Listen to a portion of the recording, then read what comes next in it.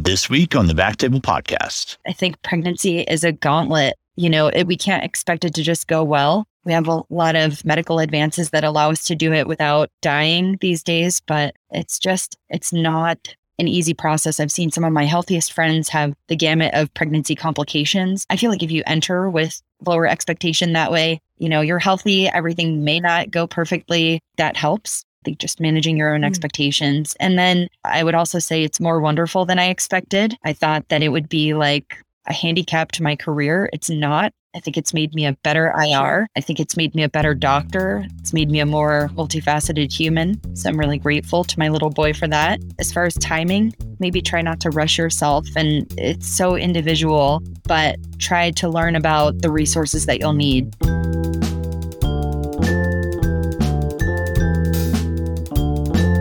Welcome to the Backtable Podcast, your source for all things interventional and endovascular.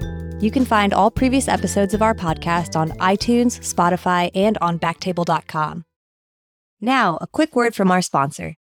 Our next partner has a product that I use literally every day. I actually started taking Athletic Greens because you introduced me to them, Aaron. I'd love to know kind of what you've thought about it so far. Yeah, so I started taking it after my trainer told me about it. He uses it for recovery, and he says he sleeps better. And he's got one of these. He actually gave me one. It's called a Whoop. It's kind of like a smart watch. Have you seen one of those before? No, what's that? It measures your sleep at night. It's pretty accurate. It's crazy accurate, actually. I guess this is a plug for Whoop as well. But yeah, so he was showing me like his charts of like how he sleeps better at night with taking Athletic Greens. And so I thought that was super interesting. And then Kieran and I met the Athletic Greens people at Podcast Movement, and I got some free samples. And that's sort of where it started. You introduced it to me at a point in my life where I was on a no-chew diet. And so one of the things that I was struggling with was how to get enough nutrients in my diet. And Athletic Greens was a great solution for that. You take it once a day, you take it in the morning, you basically chug this, 8 to 10 ounce bottle of it that you mix every morning. And when you're doing that, you absorb 75 high quality vitamins, minerals, whole food source superfoods, probiotics, and adaptogens to start your day right. And I did notice a difference when I started taking it. I felt like I had more energy. I felt like I was a little bit more focused. I make the Athletic Greens, which takes about 10 seconds. I make coffee, and then I chug the Athletic Greens on the way to work. When I wake up in the morning and I drink a lot of fluids, I just feel better throughout the day, right? Yeah. It's another vehicle to get a lot of water in your system. I agree. I think the morning is the best time to drink it, and you feel like you're drinking a smoothie almost. And it's very lifestyle friendly, whether you're keto, paleo, vegan, dairy-free, gluten-free, it abides by all those rules.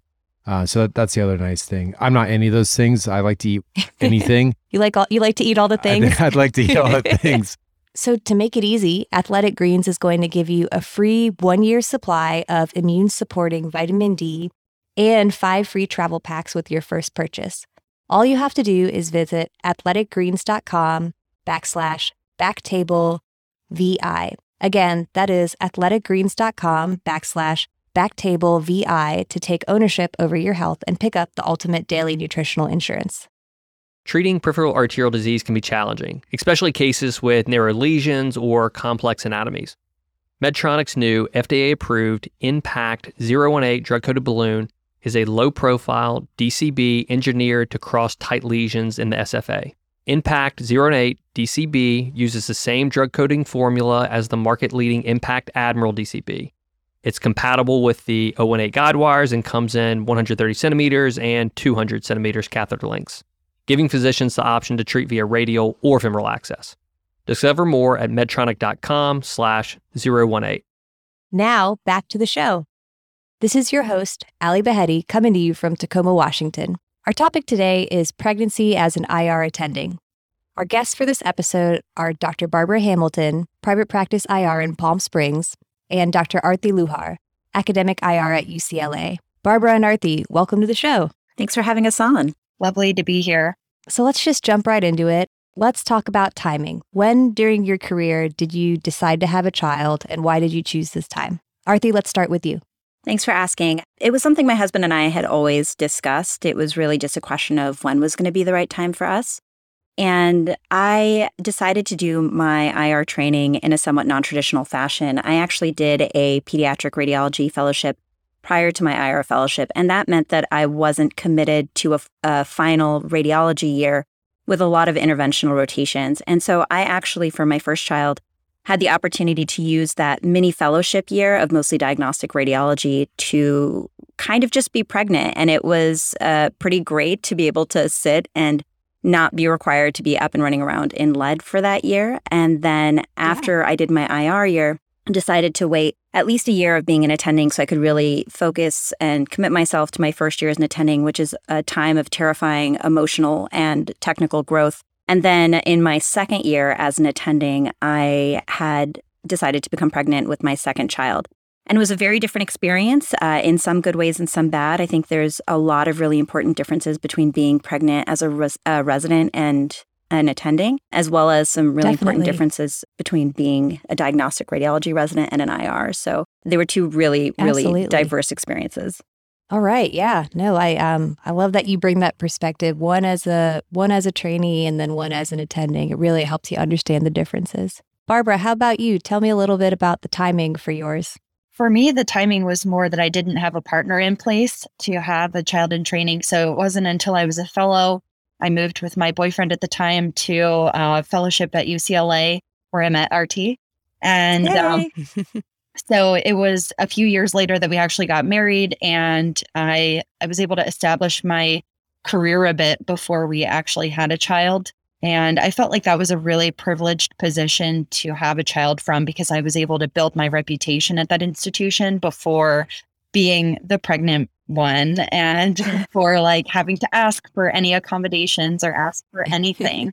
Honestly, so those first couple of years working, I was just a workhorse, and I got that reputation. So by the time that I got pregnant and came back from maternity leave, I actually was asked to be chief of my IR section.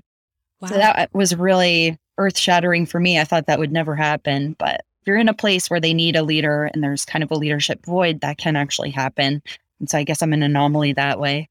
That's amazing. What a great story. To share a little bit about my perspective, I had my first child in training right after the core exam year, our 3 year. And they gave us like a fair amount of time to study, for the core exam. So I felt like it was a good time to be pregnant.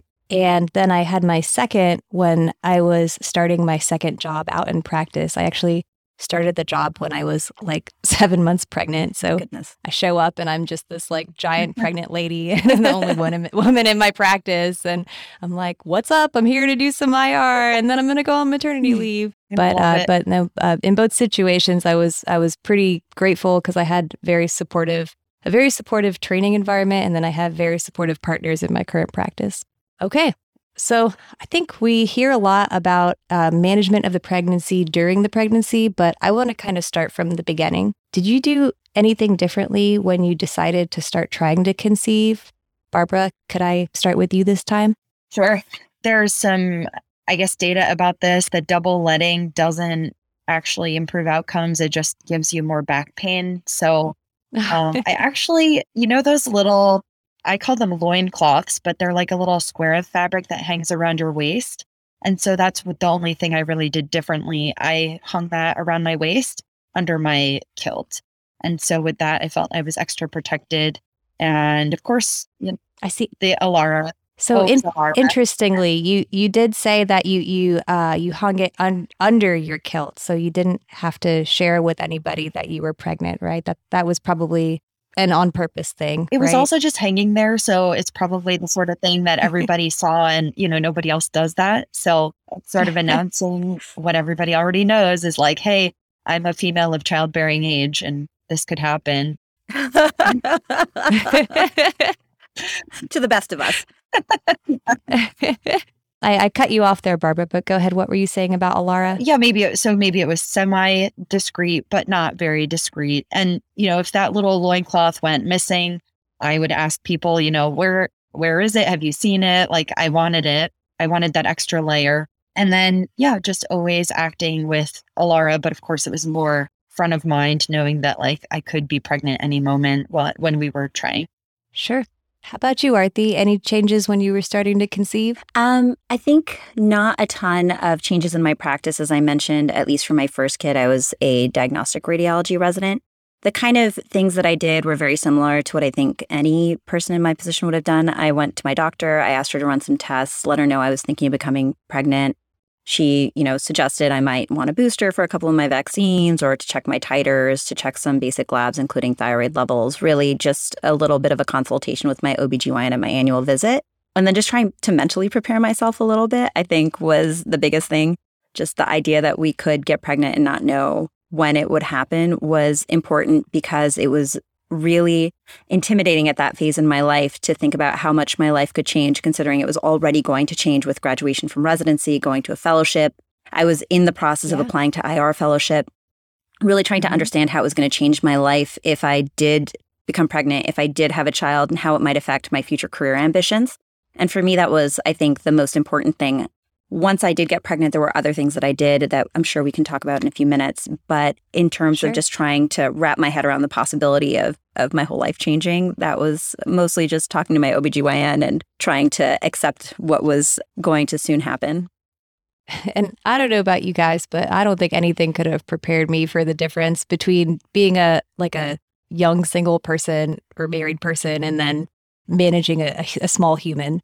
Just a totally different perspective there.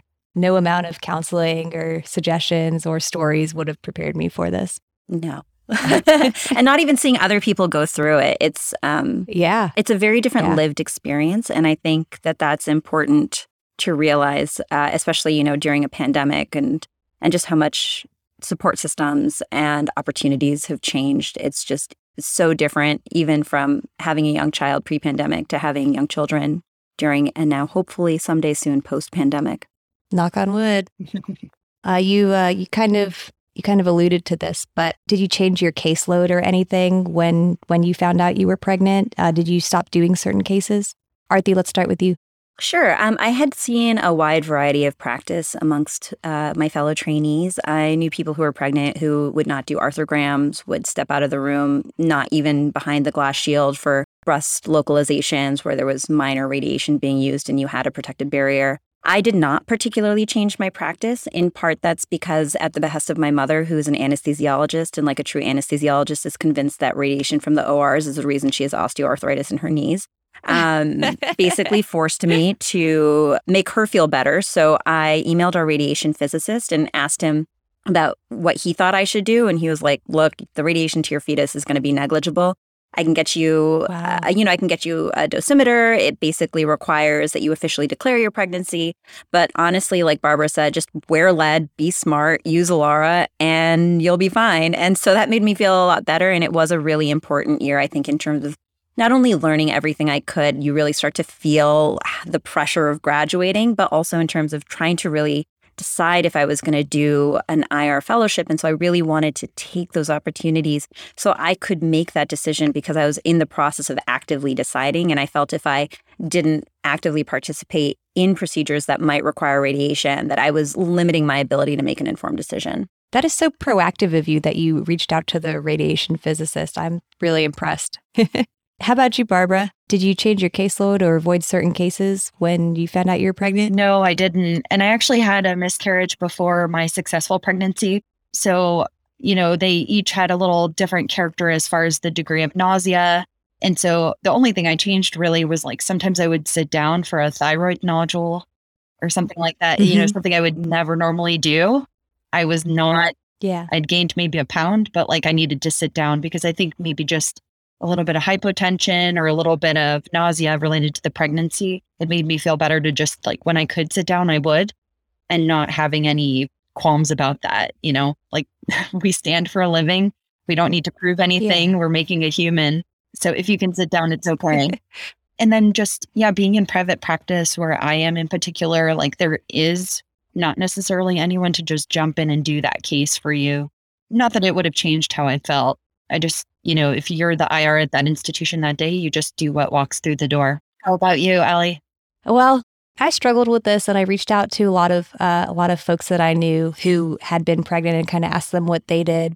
I spoke to one of my friends who said that she stopped doing the Y90s during her pregnancy, which I get why you would do that. There's also, there's a black box warning for pregnancy for kyphoplasty because of the cement, but kind of looked into that and it didn't really seem legit. So I kept doing those. I think the only thing I really avoided when I was in my first trimester was I stopped doing elective EVARs. So I just asked my partner, the other guy who did EVARs in my practice, to do those. So it wasn't a huge change for me because I wasn't doing a high volume of them or anything, but there weren't any situations where I was working and I said, we can't do that case because I'm pregnant. There's also, there's also exposure risks, right? So there's certain pathogens that pregnant women should not be exposed to.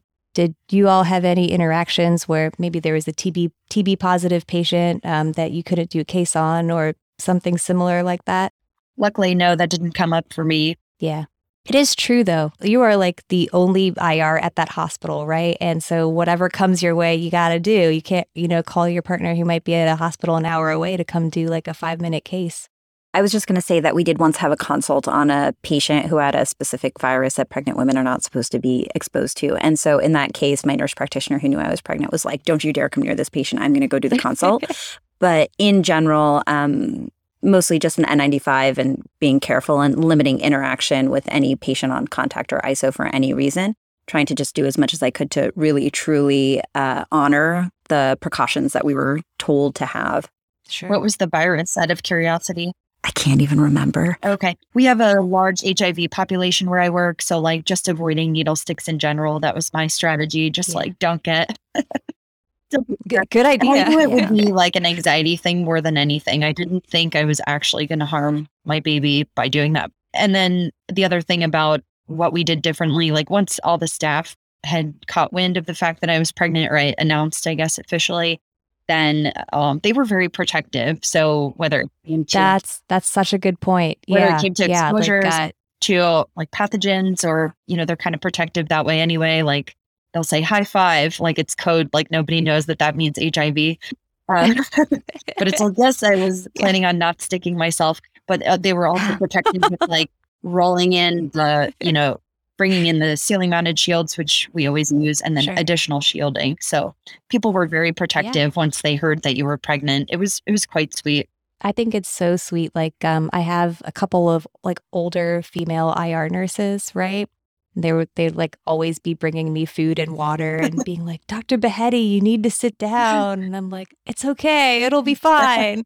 I love it because your staff really takes care of you in those situations. And I have like a predominantly female nursing staff. And I felt like I'm really far away from my family on this coast. And I felt like I had family around me because I always had somebody looking out for me. That's beautiful. I mean, that was one of the things that really surprised me about pregnancy and then becoming a mother as an IR. I just thought, I thought there might be some negative connotation to it, or that it would stifle my career or like stymie my career. But really, I just found that it was able to, people started to talk to me who I had never really connected with before. Like some people in the department, like some of the secretaries who like, I'd never had more of a passing word. Really, now they suddenly like wanted to talk to me. So it was like, I love that. It was really interesting. I mean, it was a great point of connection. So I think that probably will hold true for the guys too. It's like when people just feel more brought in, like you're a human, I'm a human, like, oh, I love my grandkids. Like people just want to talk to you all the time once that happens. Well, that's great. So how did you broach the topic with your IR partners? How'd you tell them that you were pregnant? Barbara, let's start with you. Because I had the initial miscarriage, I had like a blighted ovum or something. So I just waited the requisite amount of time before announcing. And so I think it was still pretty early because I did want to give people notice, but I also didn't want to just have another false alarm. And so I was somewhere in the maybe 4-month range. So they had plenty of time. Mm. And it was pretty well received. I would say that some people, I think there was probably a little grumbling in the background that I didn't really have to hear. And what ended up happening is they ended up getting a bunch of different locum providers to come in.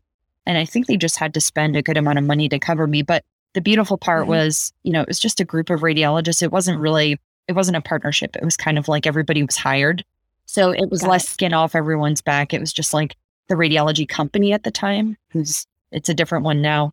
They had to kind of absorb it with that that extra cost for all the locums. Sure. And some people had some extra call, but really it wasn't this thing where like I had to pay back call or people were upset or I had to negotiate like part of my bonus or anything like that. That made it a little simpler. But I would say they had no policy on maternity leave. Like there was nothing written. And HR was speaking with them was kind of like having a heart attack. They would use words like termination because it's like HR. They would say you're like something about your benefits are going to be terminated after a certain period of time. So that was a separate. I know. It was Oh like, my goodness. That's terrible. if anyone can see Dr. Luhar, her eyes are rolling back in her head. That's how. That's how I'm so offended on your behalf. You know, the head of HR, very nice lady with like 3 kids of her own, and she would be talking to me about termination. And I'm just like, lady, I just couldn't believe it. But I think HR has its own verbiage, and that was kind of a separate. I was shocked that they had no maternity policy.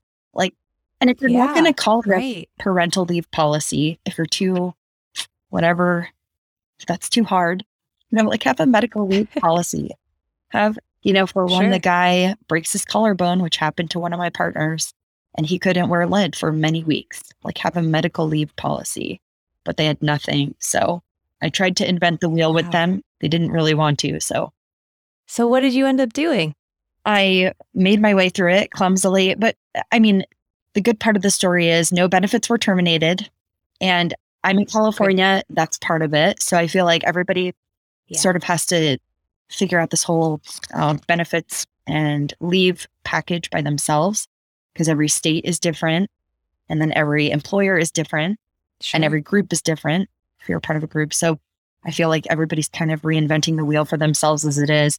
And for me, in California, at least, the standard, everybody's you're expected to take 12 weeks.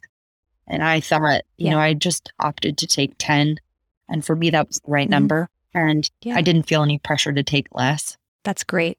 Tell me about your experience with both of your kids. I want to know how it was when you told your training program that you were pregnant. Yeah, it was 2 very different experiences. I think as Dr. Hamilton sort of alluded to, one of the first things you want to try and figure out and you feel is your responsibility is scheduling, right? We're so scheduled so far out, particularly in residency where you get a whole year of rotations for you given to you at the beginning of the academic year. And that's just how it's going to be for the rest of the year. And it's like, how do you change it? It's already written down on someone's calendar. So there's a lot of feeling of personal responsibility about that. And I wish I almost hadn't taken it so seriously. But what I did when I found out I was pregnant at the end of my first trimester and I felt comfortable sharing it with people, I contacted my chief residents and asked them to help me figure out what scheduling changes were going to need to be made in terms of coverage and how I could be as flexible as possible in terms of making sure that must cover rotations and calls, et cetera, were covered.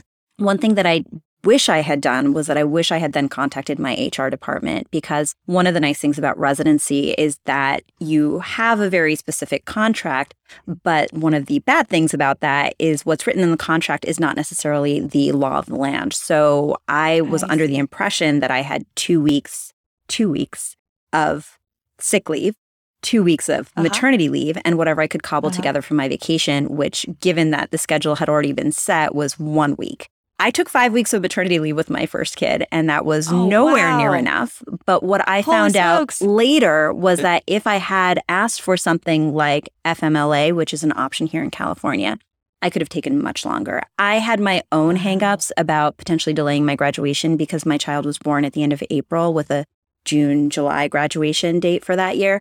And I was worried if I took too much time so close to graduation, I would not graduate with my class and I would have to delay my fellowship, which would potentially delay my second fellowship. But I'm pretty sure we would have figured that out if I had actually taken those steps, in part because I think our program is very supportive of family leave and personal need. And I just didn't even give them the opportunity to step up. And that is something I have a lot of regret about. It was very different for my second child. I think, as we've alluded to, right, there's so many things that can be so different. And one of those things is stage of training. So for my second kid, I went to my chief. I let him know that I was pregnant. We'd sort of talked about what that might mean in terms of going forward. And he basically said, you tell me what you need and I'll make it happen. I contacted How far along were you before you told him? About 12 weeks. So end of my first trimester was generally when I felt comfortable sharing. And this time I did contact HR and they were very helpful, unlike, Dr. Hamilton's experience. I got a congratulations and here's the benefits and here's the paperwork and here's what you need to do. And here are your options for FMLA and here are your options for baby bonding. And what actually became really helpful about establishing that relationship with HR is that when my second child was born 4 days before the entire state of California shut down and I had 3 months of maternity leave set up, I couldn't rely on the childcare I had initially anticipated, i.e. my in-laws coming to take care of him for a transition period into daycare. And so I had to extend my maternity leave, by hook and by crook. And having communication with my HR department was so helpful. Having already opened those channels of communication was so helpful in terms of understanding what I could request. And then I'm very lucky to be part of a large group, and they were very flexible about my return date. And I do not take that for granted. Yeah. I mean, the more bodies you have to cover, the less burden it is on everyone, right? Yeah. It's so true. I mean, just you're so protected in training. And I'm actually really surprised that nobody told you to get in touch with HR. Like, had any female residents been through it before? And did they talk to you about it? Or were you kind of the first? I was definitely not the first, but I think I was not as close to the women in training who had gone before me. And I didn't ask for as much concrete advice as maybe I should have. I got a lot of great advice from people who had come before me, but maybe I wasn't sort of asking enough questions, or it wasn't something that they thought about because they didn't think it was something that needed to be so explicitly said. I am very lucky that my particular group is also pretty female heavy. And so although there was somebody who had been pregnant before me and had a child before me while in IR, she was no longer actually practicing interventional radiology. She's moved over to the diagnostic side, but she was able to give me some really important advice about going through it as a young attending. And I think I gained so much from those conversations that we had that were ongoing over the course of my pregnancy. And I wish I'd had somebody like that I could have asked earlier about the things I should have done in training. There were also maybe 3 or 4 of us who were pregnant at the time in my final year of residency. And I think we were a little bit of the blind leading the blind. So we got into this, we would ask each other questions, but we didn't necessarily have the experience to know the answers to our questions. And so I really think reaching out to somebody who has been through it is so important because there's so many lessons you learn along the way. And all you want to do is make it better for the person coming after you. Totally. Absolutely. But it sounds like you're blaming yourself for not knowing or not asking the right questions. I mean, it gets pretty granular. And so I think this is a good opportunity to mention the pregnancy toolkit, which is on the SIR website. And that has some resources and some reading. It's got a bunch of resources compiled in one spot. So if people want to Google that, it's the SIR Pregnancy Toolkit. But it's just hard because, like baby bonding, I didn't understand. When I heard of baby bonding, I thought it was the same as that 12 weeks you get. I was like, okay, that's just for people who adopt. Like, I didn't understand you could actually take that in addition to maternity leave. And then I was like, oh. Or for people listening, if you're in one of these states, like if you're in California, we both happen to be, you can actually take those 12 weeks dispersed throughout the year. So again, it may not work in training very well, or you can delay your graduation by doing something like that potentially. But as an attending, if I was just working for a big group and they could just hire more locums and I don't care about that part. Sure. If I just want to maximize time with my baby, then I would have taken that 12 weeks, kind of spread out for the rest of the year. And you get benefits for that. You get, a portion of your pay, which is pretty awesome. It is. I'm in Washington State and our FMLA, it kicks in after a year. So I hadn't been working at my job long enough the second time around to qualify for it. So I ended up just I took 3 months of unpaid leave to, have maternity leave. And I had to go on leave about a month early because of some pregnancy complications. And I was really lucky because I texted my boss on Friday and I said, hey, I can't go to work anymore. I'm 37 weeks pregnant. And he was like, okay, no problem. We'll cover it. And again, like you, Arthi, I'm in a bigger group. And so we have enough bodies that wasn't a big deal. But I could see if being in a smaller group or being in a less flexible situation, that would have caused me a lot of strife. I also think you just brought up a super important point. I waited a year to get pregnant, not only because it's just really a tumultuous year full of personal growth, but also because I asked on my onboarding, when am I eligible for maternity leave? And they said, That's after you've been here for a year, your benefits like FMLA, in addition to your 6 weeks granted maternity leave, become available to you.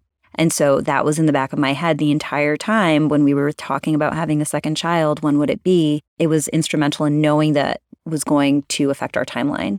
Barbara, did you ask your job about maternity leave before signing your contract? No, I didn't.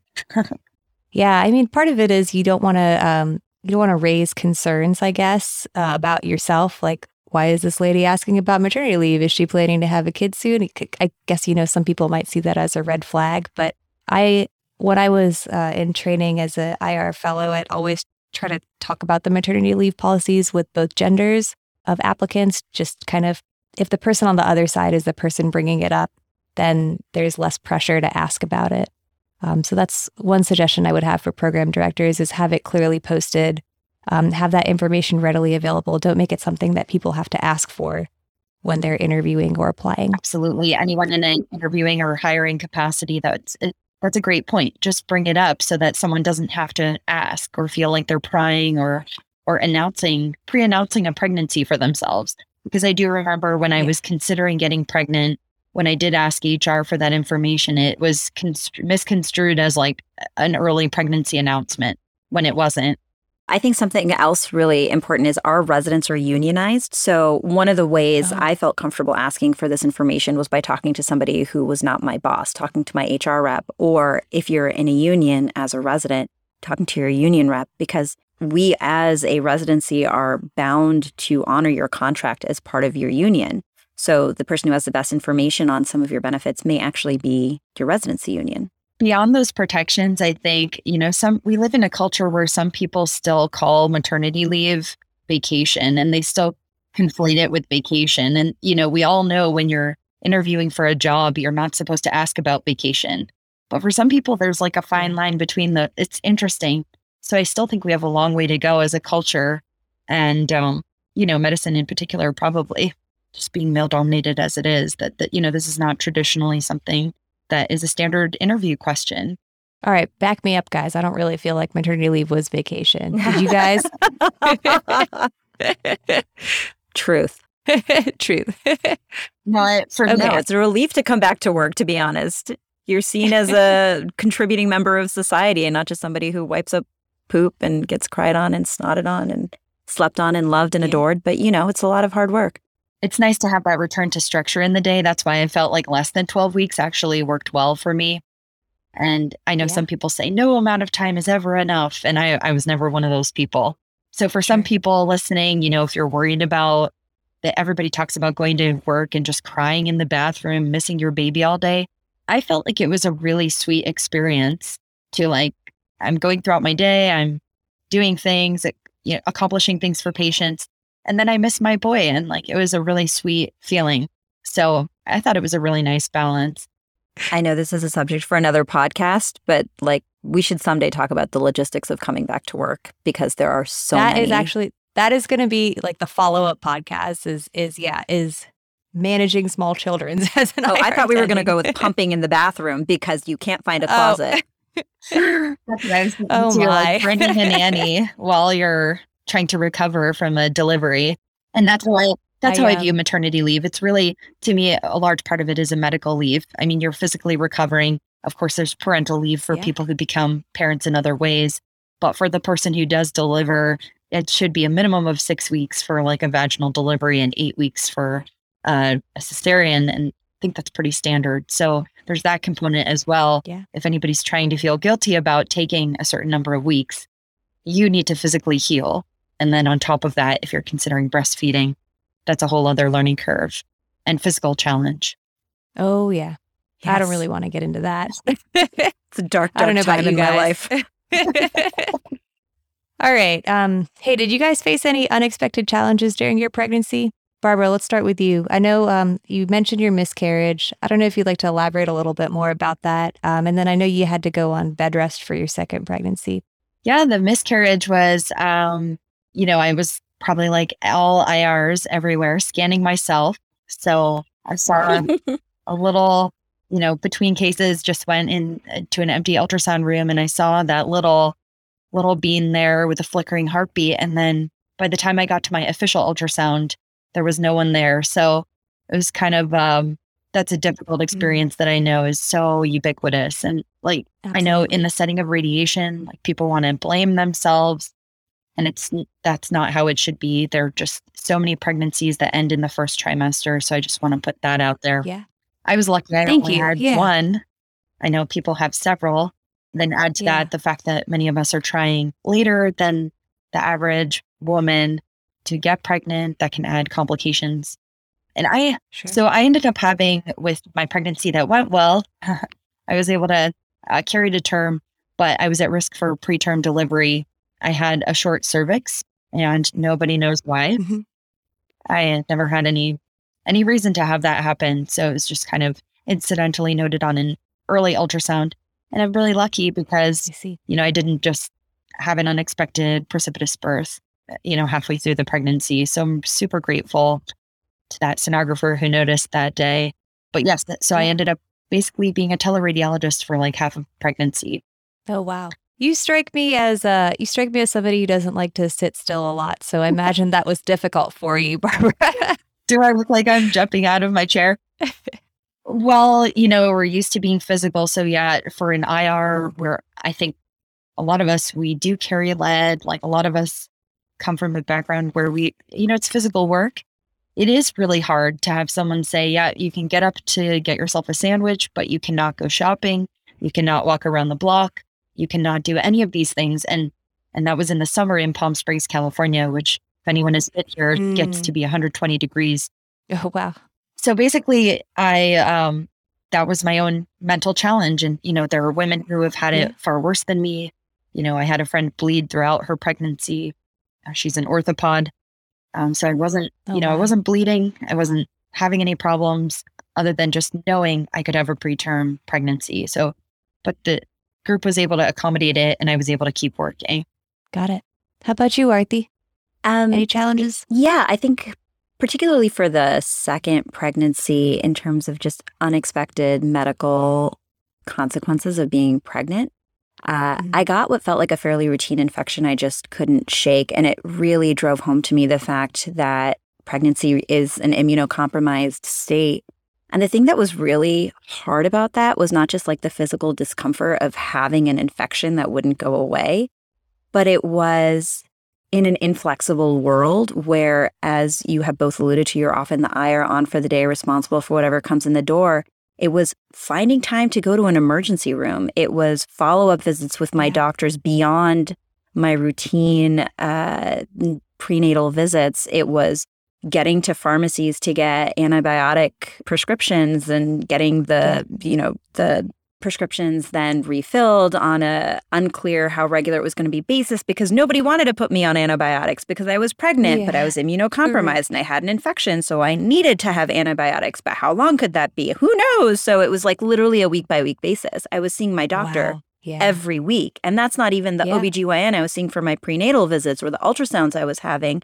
And so now I'm in a job where I'm in an academic center and I'm expected to be staffing from 7 a.m. to 5 p.m. at a minimum on a day when I'm on IR, and trying to figure out how to incorporate what feels like an exponential increase in doctor's visits and testing and taking medications at specific times during the day when you may be scrubbed in for a 3-hour case.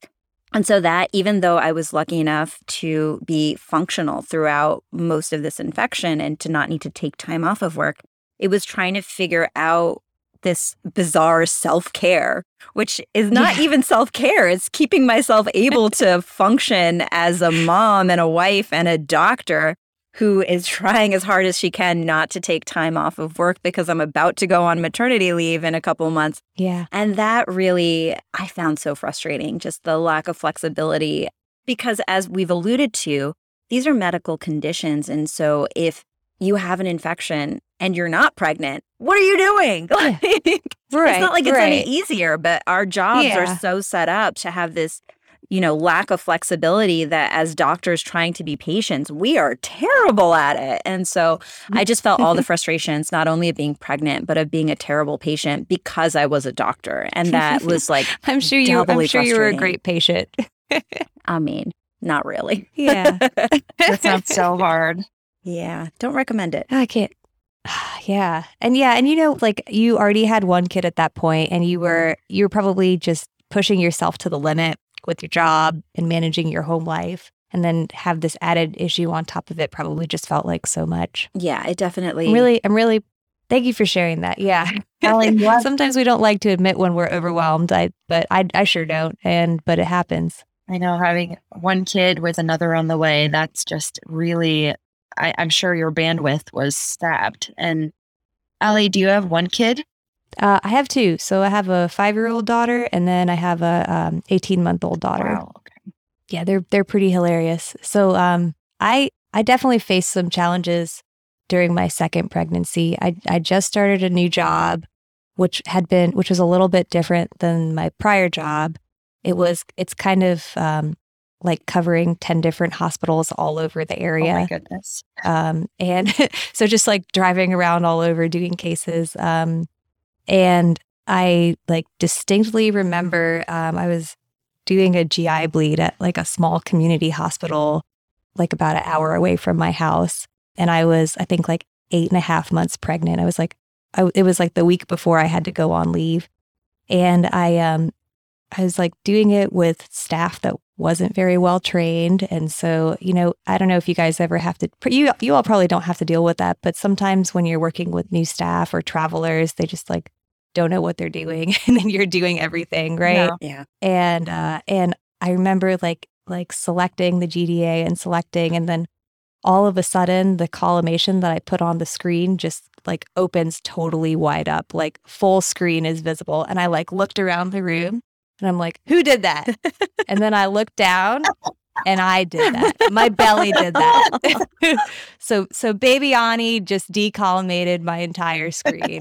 And I was about to lose my mind on this new staff. So You said, just no, a little Laura. life story. We need to see it all No, Laura. right now. She's a hormesis believer. But other than kind of like the standard things of getting used to a new job, just having to be on your feet your third trimester a lot is actually a lot tougher. So I felt like it was a lot tougher my second pregnancy go around, maybe because I was just a little bit older. Or maybe I just didn't have time for it. I did not have the patience I did the first time around. And then just having to schedule appointments like you, Arthi, prenatal appointments or other doctor's visits around what the caseload was for the day, like saying, oh, okay, I got an hour between 2 and 3. I'm going to hop over to the OB center and get scanned and then come back, and just trying to like fit in these little pieces to try and keep your human alive when you're already running at full speed, running at full bore. That was hard. It's a juggle. Yeah. Okay. So what support did you guys have in the immediate postpartum period? I know your in-laws weren't able to come, Arthi, so what'd you do for childcare? Yeah, that definitely threw my plans for a loop. I am lucky to have family that is fairly local. So our original plan was to have our older son go to his daycare, and maybe the grandparents would be helping with maybe picking him up, dropping him off as needed, while I had my younger son at home with me, and my husband, who was about to go through the tenure process, was going to delay his parental leave until I had to go back to work. What actually ended up happening, at least for the second one, was the pandemic happened. Everything got shut down. I no longer felt that we could safely send my older son to daycare, given that we had a neonate at home and a pandemic raging. Sure. And so we packed everything up and we moved in with my parents for the entirety of my maternity leave. And what that meant was that we had 2 extra pairs handling my rambunctious 4-year-old, somebody who could just take him out into a yard, which we certainly don't have in my home here in Santa Monica, and let him just run in circles until he fell asleep.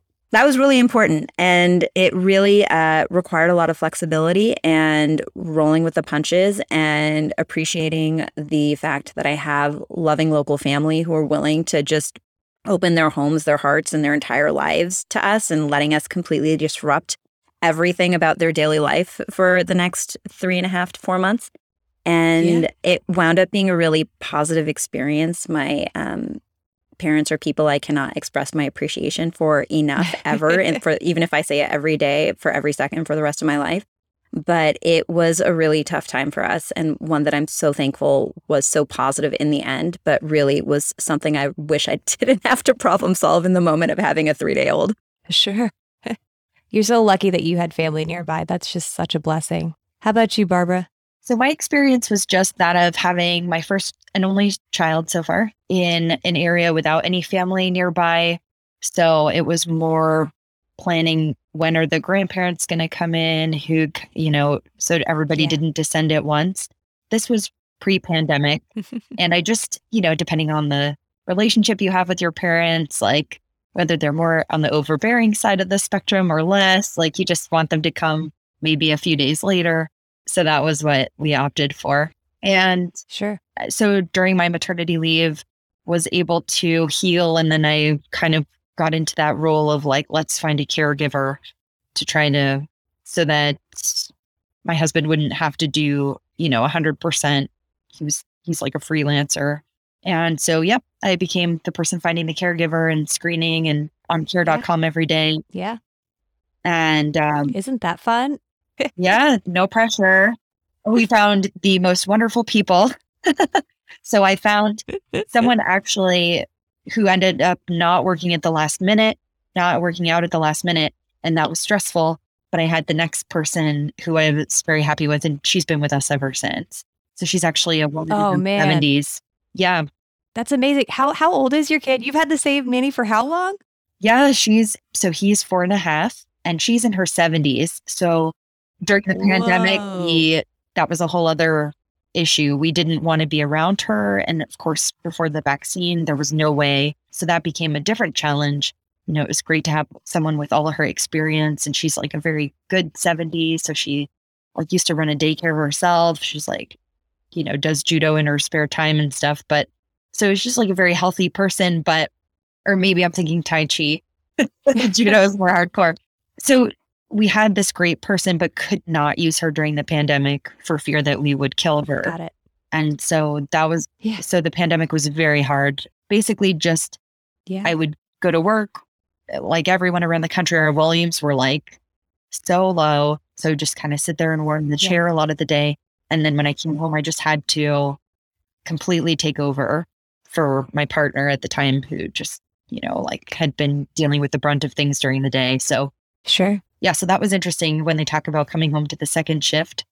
Like that was the most full version of that. Like we could not, and I guess in theory, we could have brought somebody else into the house, maybe someone younger who we didn't have to worry about as much, but we didn't. Yeah. It's hard to just find someone great just like that.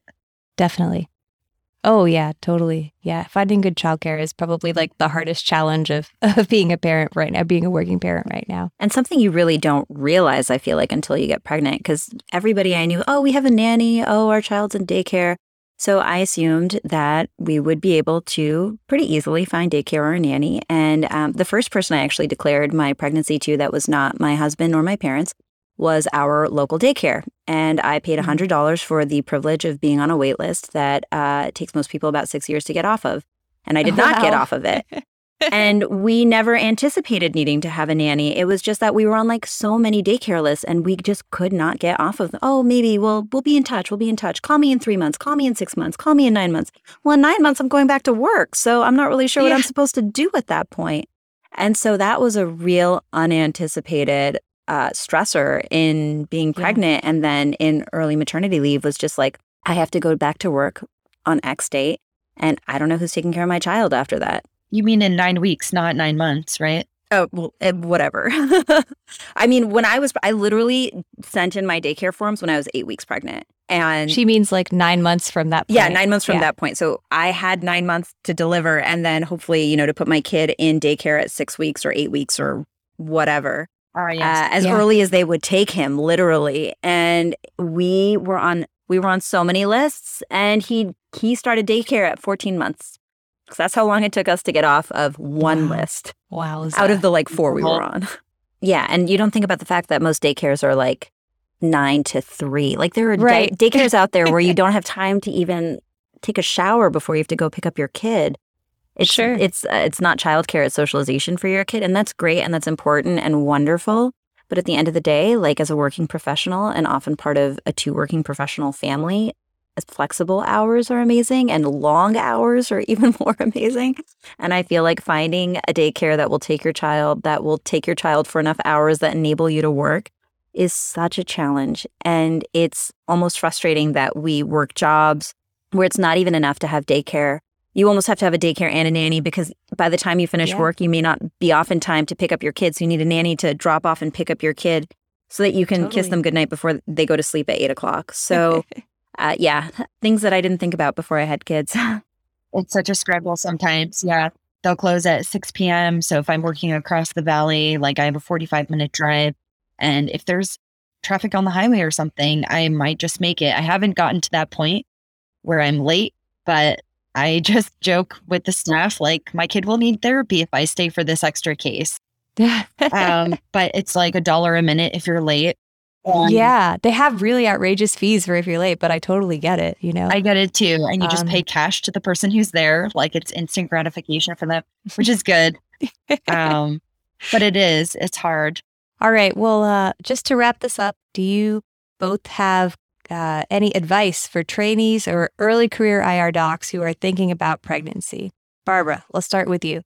I guess my advice would be take it as it comes. I think pregnancy is a gauntlet, and we can't expect it to just go well. We have a lot of medical advances that allow us to do it without dying these days, but it's not an easy process. I've seen some of my healthiest friends have the gamut of pregnancy complications. So just kind of, I feel like if you enter with lower expectation that way, you're healthy, everything may not go perfectly. That helps. I think just managing your own expectations. And then, it's wonderful. So I would also say it's more wonderful than I expected. I thought that it would be like a handicap to my career. It's not. I think it's made me a better IR. I think it's made me a better doctor. It's made me a more multifaceted human. So I'm really grateful to my little boy for that. And advice as far as timing, maybe try not to rush yourself. And it's so individual, but try to learn about the resources that you'll need. So if you know that you'll be looking at an IVF journey, there are lots of resources on that. Or if it's like part of it is just having someone to have a child with. And then lots of people are opting to do it themselves these days. So, or adopt or go a number of different routes. So I think the cliche is there's no perfect time. I've heard that 1,000 times from people older and wiser. And that's true. And certainly, it's not required if you're not sure. And if this is not a life experience that you want, I think society kind of pushes us that this is part of our worth as women. But, if it's not something that fits in your plan, then, that's completely valid as well. Or if it simply doesn't work for your body, it may not work out for everyone. Mm-hmm. So best of luck to everybody who's listening. And I hope it goes perfectly. How about you, Arti? Anything you'd like to tell the trainees or early career docs? I really want to just echo everything Barbara said. I think she made some really important points. I think some of the best advice I got was from one of my colleagues, Dr. Scott Genshaft, who has children a few months older than me. And he told me when we were just kind of casually speaking one day over a readout that there would always be an excuse and a reason to put off living my life, and that I should not allow myself to take an excuse or a reason to put off living my life. And I am very grateful he told me that, because I needed that little push to feel like I could take the time and effort to take time for me and doing something that was for me a really important part of how I saw my future playing out, which was being a parent. So my final piece of advice would just be to not be afraid to ask questions, particularly if you're in what feels like a safe space. ask the hard questions, whether it's to somebody who's gone through the experience, whether it's to a representative from HR, whether it's to your union rep, whether it's to somebody that you know from the SIR. Ask the hard questions, because you may feel awkward asking the question, but you may also learn something that makes your future so much more livable. Yeah. Wow. Well, it's been such a pleasure having both of you on the show today. I learned a lot. I loved talking to you and learning about your personal experiences. And thanks for sharing what ended up being a very personal, important conversation with me. What about you, Ellie? What are your parting words of wisdom? What's your advice? I want to hear it. Oh, I never have wisdom. I just ask the questions. No, for me, the people around you can make your life easy or they can make your life hard. Amen. So whether you're looking at a training program or you're looking at a job, get an idea of the culture of the people around you. Figure out what folks do if one of their partners is in a tough situation. How do they react? Do you think that they would be supportive of, first of all, of a female IR? Unfortunately, there are a fair amount of groups around the country that I don't think would be supportive of having a female IR, even in 2022. And would they be supportive of you, living the life that you choose, and having a family and being available for your family? That's all I got. Priceless. That was great. Thank you so much for listening. If you haven't already, make sure to subscribe, rate the podcast 5 stars, and share with a friend. If you have any questions or comments, direct message us at @_Backtable on Instagram, Twitter, or LinkedIn. Backtable is produced and hosted by myself, Aaron Fritz, and co-hosts Chris Beck, Sabine Dond, Michael Barraza, And Ali Behetti. Our audio team lead is Kieran Gannon, with support from Caleb Hodson, Josh McWhirter, and Ness Smith-Savadoff. Design and Digital Marketing led by Brian Schmitz. Article and transcript support by Taylor Robinson and Delaney Aguilar. Social media and PR by Ann Dang. Intro and extra music is Ripperoo by Skeptic Moon. Find us on Spotify or at local live music venues in New Orleans, Louisiana. Thanks again for listening, and see you next week.